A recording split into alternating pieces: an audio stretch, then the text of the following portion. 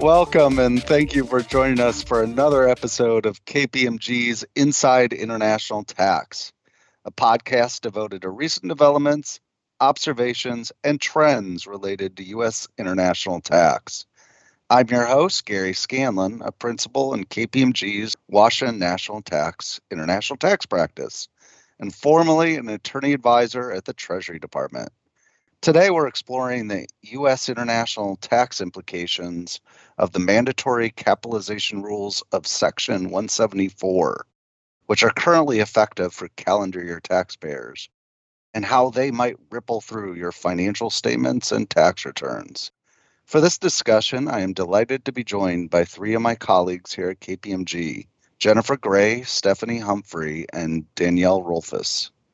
Jennifer is a director in the Federal Tax, Legislative, and Regulatory Services Group, also known as FLORS. Steph is a managing director in the Accounting Methods and Credit Services Practice, also known as AMCS. Finally, Danielle is a partner and co-head of the W&T International Tax Group. Jennifer and Danielle have joined me in the past on this podcast. This will be Steph's first episode. Steph, welcome to the podcast, and Jennifer and Danielle, welcome back. Thanks for having us, Gary. It's great to be back, Gary. Good to be here, Gary. Let's start with a brief overview of the mandatory capitalization rules in Section 174. Like many of the pay-fors in the TCJA, the rules mandating the capitalization of research and experimental expenditures, or R&E, were enacted in December 2017, but were deferred in this case until tax years beginning in 2022. Going forward, R&E must be capitalized and amortized ratably over a 5-year period for research conducted in the U.S. and 15 years for research conducted outside the U.S., beginning with the midpoint of the tax year in which the R&E expenses were paid or incurred. R&E subject to mandatory capitalization include expenditures for software development. In the case of retired, abandoned, or disposed property with respect to which R&E expenditures have been paid or incurred, any remaining basis is not recovered in the year of retirement, abandonment, or disposal, but instead continues to be amortized over the remaining 5 or 15-year period. Neither the Republicans nor the Democrats seem to like the mandatory capitalization rules. Congress loves to incentivize R&E. This does the opposite. As one of our guests today, Danielle, is wont to say, mandatory capitalization is too stupid for words. Indeed, one of the carrots in the Build Back Better Act, or BBBA, the reconciliation bill that passed the House but is since stalled in the Senate, was the deferral of mandatory capitalization for 4 more years. Jennifer, what's the latest on the BBBA? Is it totally dead, or is it, in the words of Miracle Max, only mostly dead? So as you mentioned, Gary, I mean, the real question is, what is the way forward in the Senate? Can they find a way to get to 50 Democratic votes or not? Certainly, Senator Manchin from West Virginia and Senator Sinema from Arizona in particular have mentioned some concerns. I suspect other senators have concerns as well. Also, as I'm sure you know, there is one Democratic senator who is having a health issue right now. So the Senate will need to wait for him to return in order to have those potential 50 Democratic votes. Because this is a reconciliation bill, the BBBA does technically expire at the end of the fiscal year, which is September 30th, 2022. So the bill would have to be passed prior to that date if it were to become law. For practical purposes, this is an election year, and it is notoriously hard to legislate in an election year for a number of reasons, not the least of which is other issues and other priorities tend to pop up. In particular, obviously, the inflation numbers are very concerning. Everyone that comes out is concerning over the last couple months. Senator Manchin in particular has really focused upon those numbers and has tied that to the BBBA passage. And so that is one issue that's come up. But, just some completely unrelated issues like the Ukrainian situation has come about. There's a new opening on the Supreme Court. So that is a nomination that the Senate will have to process. And that is a time-consuming process in the Senate as well. And so, every day that goes by, it just gets incrementally harder for the BBBA to pass, especially because it's such a major piece of legislation. That being said, it is not dead yet. It still has some time. Just, every day I think maybe it gets closer and closer to life support, perhaps. So if the BBBA fails, is it possible that the elimination or at least the deferral of mandatory capitalization finds another legislative home?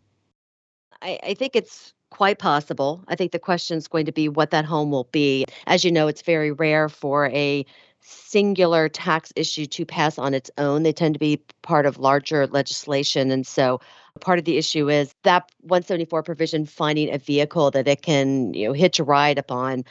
I think another issue is for those who support the BBBA, if they take it out of that bill and put it onto another piece of legislation before the BBBA were to pass, some folks might see that as a vote of no confidence in the BBBA. So that I think is particularly one issue that folks may have to be thinking about. But putting that aside, as far as looking for a vehicle, I think in addition to the BBBA, I think there will be a spending bill we expect in mid-March. And so I think a question will be whether or not that bill can hitch a ride upon that.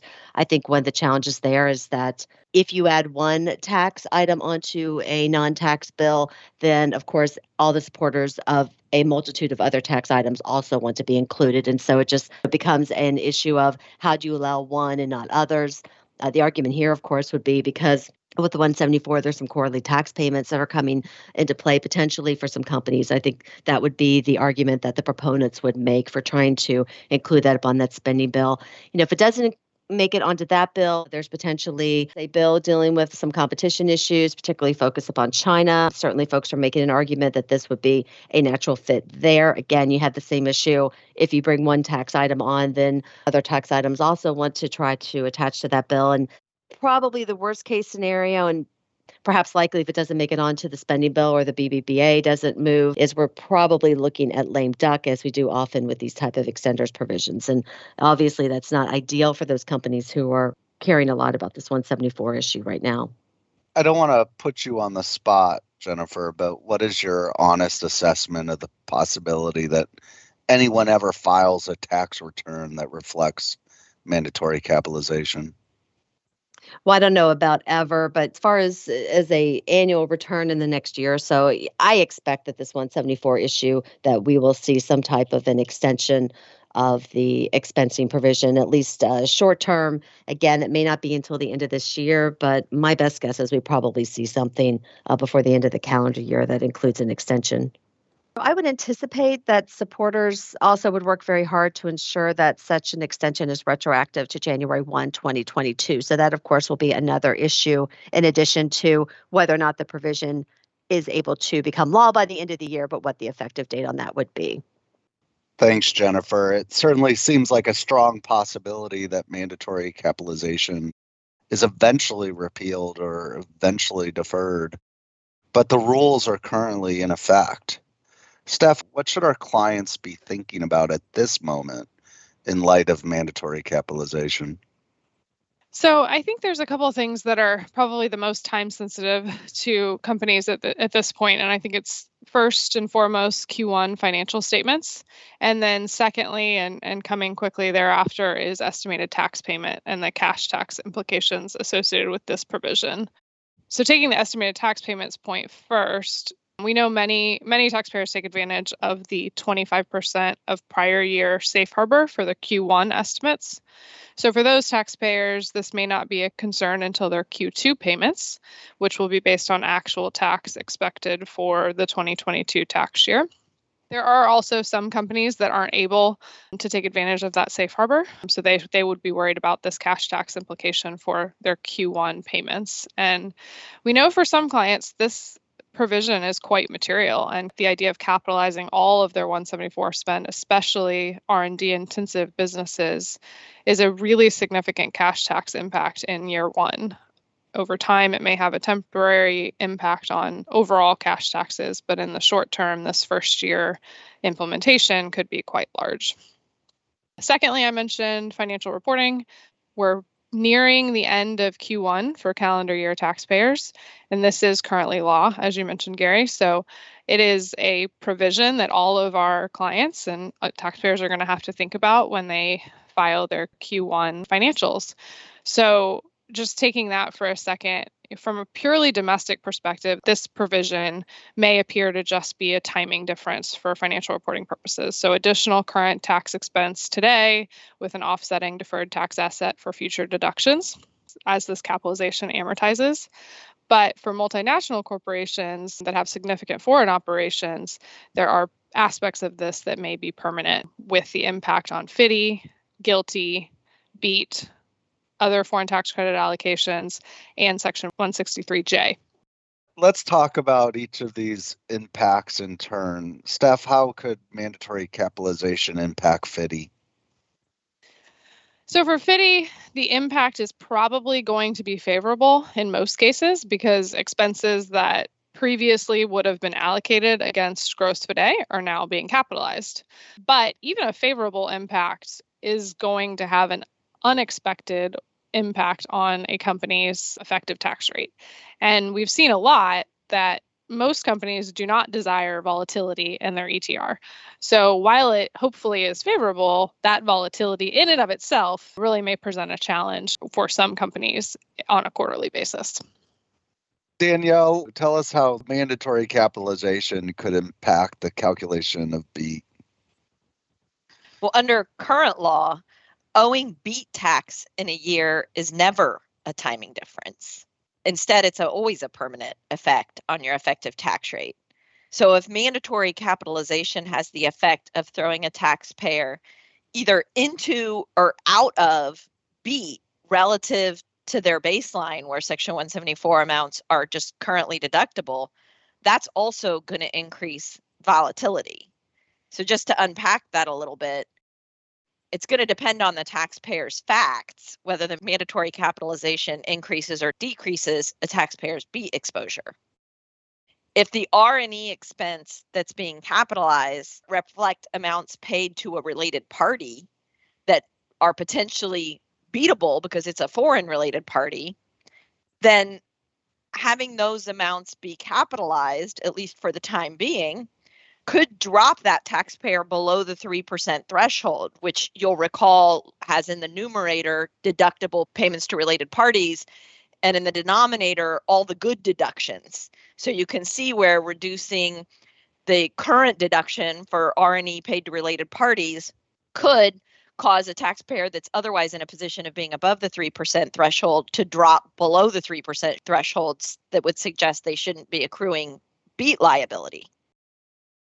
On the other hand, if the taxpayer's R&E deductions that are subject to mandatory capitalization are not beatable payments, they're payments to an unrelated person or to a U.S. person, then no longer having those amounts in the denominator of the base erosion percentage threshold could push that taxpayer over the 3% threshold, which, as we know, for U.S. companies, many rely on staying below the 3% base erosion percentage so as to not suffer the cliff effect of having their foreign tax credits come in to the BEAT math.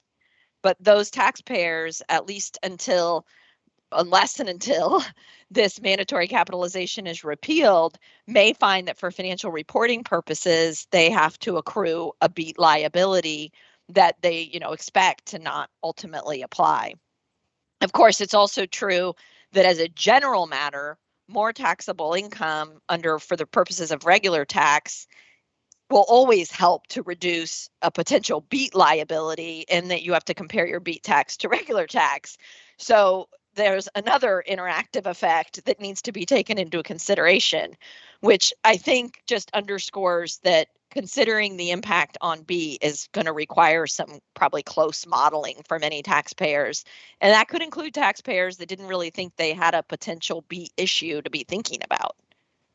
So, Steph, how would mandatory capitalization impact GILTI? As it relates to the permanent impacts I talked about earlier, the biggest impact most likely will be from a GILTI perspective, as the impact of mandatory capitalization is going to increase tested income on any CFC that performs or pays for R&E expenses. In addition, since the amortization period for research conducted outside of the United States is 15 years, versus the 5-year amortization for domestic research, R&E expenses performed by a CFC are generally going to be subject to the 15-year amortization. On that point in particular, I think it's important to keep in mind that the amortization period is not based on which entity incurs the expense or has the originating deduction, but where the R&E is performed. And that can be really challenging for a taxpayer to identify.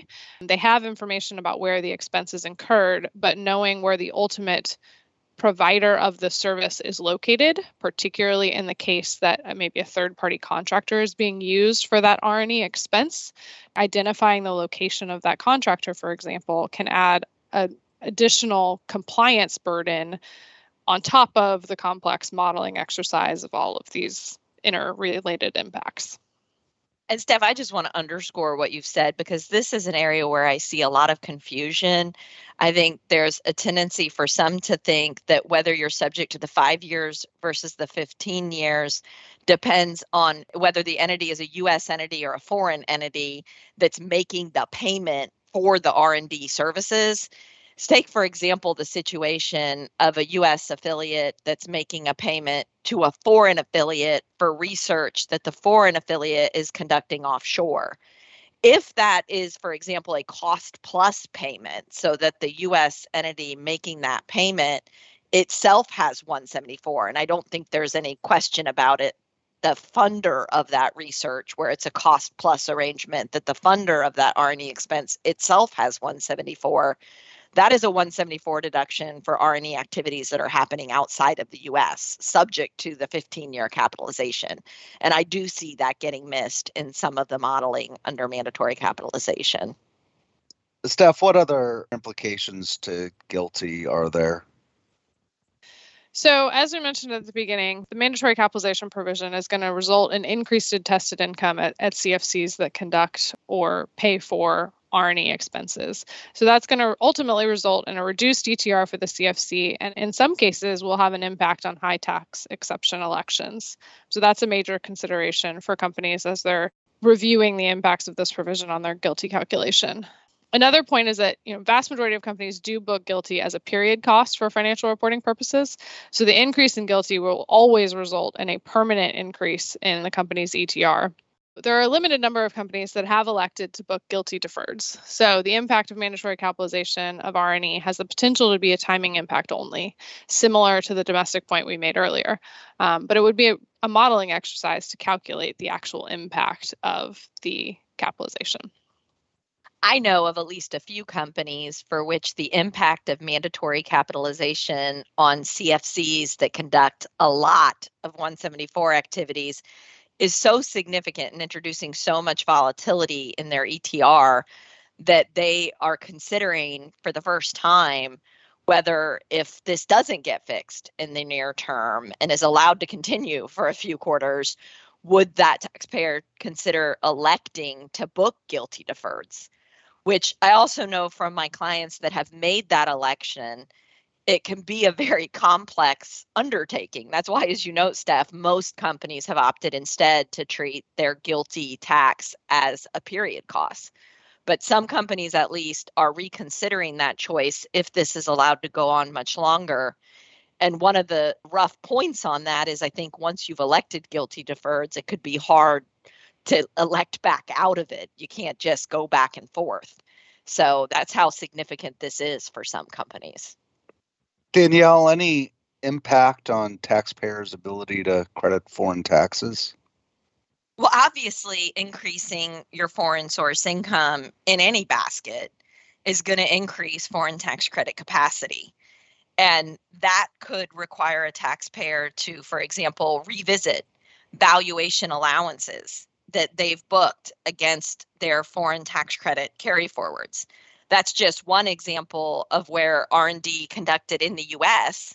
might actually have the effect that the mandatory capitalization creates ETR volatility again in the financial statements, even though we would say it's generally just timing difference. The timing differences really matter for taxpayers that have valuation allowances against expiring credit. So this is just another source of complexity, a complex modeling exercise to see just what is the current law impact on that valuation allowance, since you can't base your valuation allowances on what you think the law might eventually be. And volatility of mandatory capitalization is later repealed. The other point to observe is that because the rules for allocating R&E expense against U.S. and foreign source income often spread that expense like peanut butter across all of the gross income that a taxpayer has from generating sales in the relevant product category, you could have the situation where U.S. conducted R&E is impacting valuation allowances against branch basket taxes in pretty unintuitive ways. So I think, although in the context of foreign tax credits, we can often say, well, it really ought to just be timing. There are a number of situations where that won't be the case, including in particular where there are otherwise valuation allowances at play. I might also add that GILTI foreign tax credits don't have a carry forward period. So any excess GILTI credits never benefit the financial statements. But obviously, if you're a taxpayer that has increased your GILTI inclusion because of mandatory capitalization, you're using more of those FTCs. To the extent you're able to shelter that excess inclusion with foreign tax credits, maybe that helps those taxpayers that are otherwise facing a period cost for the increased GILTI inclusion. But depending on how long this R&E 15-year capitalization, and I heard you highlight the midpoint convention, which I think means in year one, you may only get a 30th of the deduction, that is going to have potentially a very significant effect on taxpayers that are R&E intensive, so that they actually don't have enough excess foreign tax credits to shelter the larger inclusion that results for taxpayers that have a lot of R&E offshore. So we've already referenced the rather common fact pattern where one member of a multinational group, such as a CFC, provides R&E services to another entity in the group, such as the U.S. owner of IP. There's historically been some uncertainty regarding whether the expenses of both parties, the service provider and the IP owner, are R&E expenses described in Section 174. The answer to this question has been perhaps less important in the past than it is today, since now all R&E described in 174 must be capitalized. Danielle, can you talk to this issue? That is an issue that has gotten a lot of attention. Is there really a possibility that both an R&E service provider, as well as the service recipient, the entity that's funding the research, would have Section 174 expenses subject to this rule?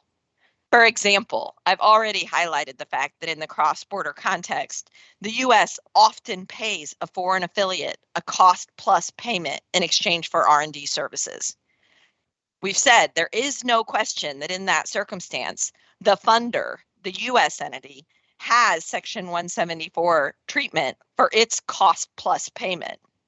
And you heard us say that that funder's payment is subject to 15-year amortization. Could it really be possible that the payee of the cost plus services payment is also capitalizing its cost base of that payment for 15 years? That kind of doubling up is the prime example of why I say that this provision is too stupid for words. It also didn't matter much in the past whether the recipient of a cost plus payment had 174, given that if it wasn't 174, I think there'd be no question that a cost plus service provider has a Section 162 deduction. So it was going to be currently deductible either way. There wouldn't have been any question that that cost plus service provider was producing an asset that had some potential future benefit that could be subject to capitalization if it wasn't eligible for 174. The regulations under Section 174 define 174 as applying to research or experimental expenditures that are incident to the development or improvement of a product for use in a trade or business. everybody is staring at those words now, asking themselves whether a service provider that receives a comps plus compensation payment and doesn't own any rights at all in the direct results of the research really satisfy the requirement to use the research in its business. These are all questions that need to be considered to determine whether a particular legal entity has a Section 174 expense that has to be capitalized. What are some other knock-on effects of these rules, Danielle? Well, a good one is the impact on cost-sharing arrangements. To describe that impact, let me back up and just describe the general treatment of Section 174 costs that are incurred as part of a cost-sharing arrangement that might be entered into between the U.S. and a foreign affiliate under which they jointly own the resulting IP. If the U.S. performs more than its share of the 174 costs, and whether the U.S. is performing more than its share of the 174 costs is determined by reference to how much the U.S. is reasonably expected to benefit from the 174 costs that are incurred to develop the IP, taking into account the U.S.'s sort of territory under the cost-sharing arrangement.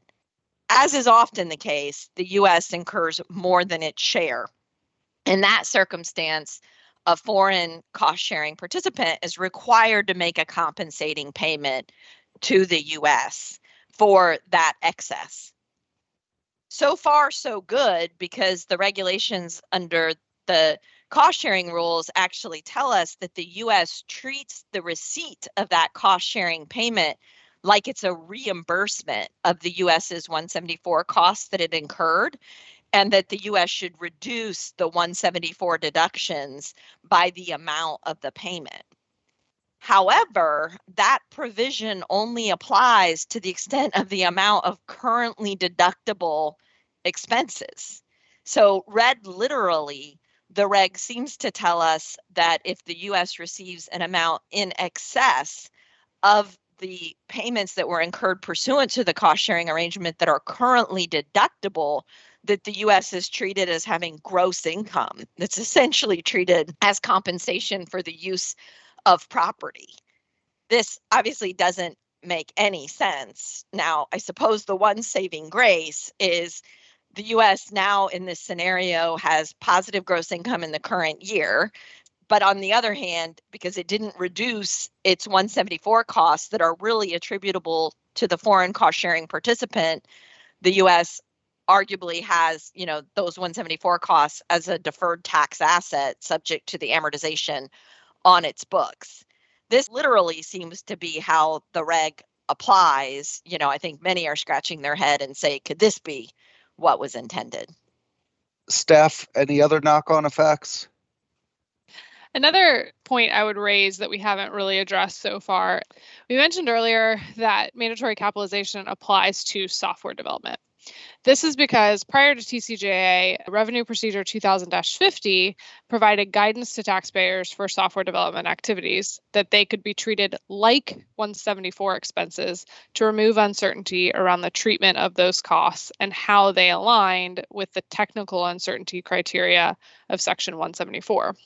When TCJA enacted mandatory capitalization, it also added a defined term for specified research expenditures, which included expenses related to software development. However, this change creates a question around whether that software development also needs to meet the technical uncertainty criteria of Section 174, or just needs to be software development as was contemplated in Revenue Procedure 2000-50. So, for example, a taxpayer may incur costs to perform minor enhancements to further develop software. Those changes don't have any technical uncertainty, might be considered maintenance type activity from the perspective of the taxpayer. So the question is that type of software development includable or excludable from the new Section 174 definition? This is a question that companies are also going to need to consider as they're evaluating their pool of Section 174 costs for purposes of upcoming financial statement reporting. I'll just add that the more we dig into the impact of mandatory capitalization, we find that the outcomes are often unexpected and unintuitive. So, as with most everything post TCJA, modeling the impacts is imperative. And I would just warn our audience to beware of thinking that this is just timing for purposes of financial reporting, which is necessarily based on current law. There are many unintuitive circumstances where the impact ends up looking like a permanent ETR hit for purposes of financial reporting. Thanks, Danielle, and thanks also to Jennifer and Steph for sharing your valuable insights on mandatory capitalization. To sum up this episode, mandatory capitalization may or may not survive the year. But regardless of whether these rules ever hit a tax return, mandatory capitalization of R&E is, as of recording this episode, the law of the land, and thus could have an impact on your financial accounting and maybe even on your estimated taxes. As for that impact, from an international tax perspective, it could be positive or negative depending upon your circumstances. It could reduce your ETR by increasing your FDII deduction or reducing your BEAT liability. Conversely, it could increase your ETR by increasing the taxes you pay into GILTI or increasing your BEAT liability. And there could even be second and third order effects that you'll only ever discover through modeling. In any case, we shall keep an eye out on the future of mandatory capitalization. So please stay tuned for future episodes of KPMG's Inside International Tax to stay up to speed on these and other developments in U.S. international tax. Until our next episode, take care.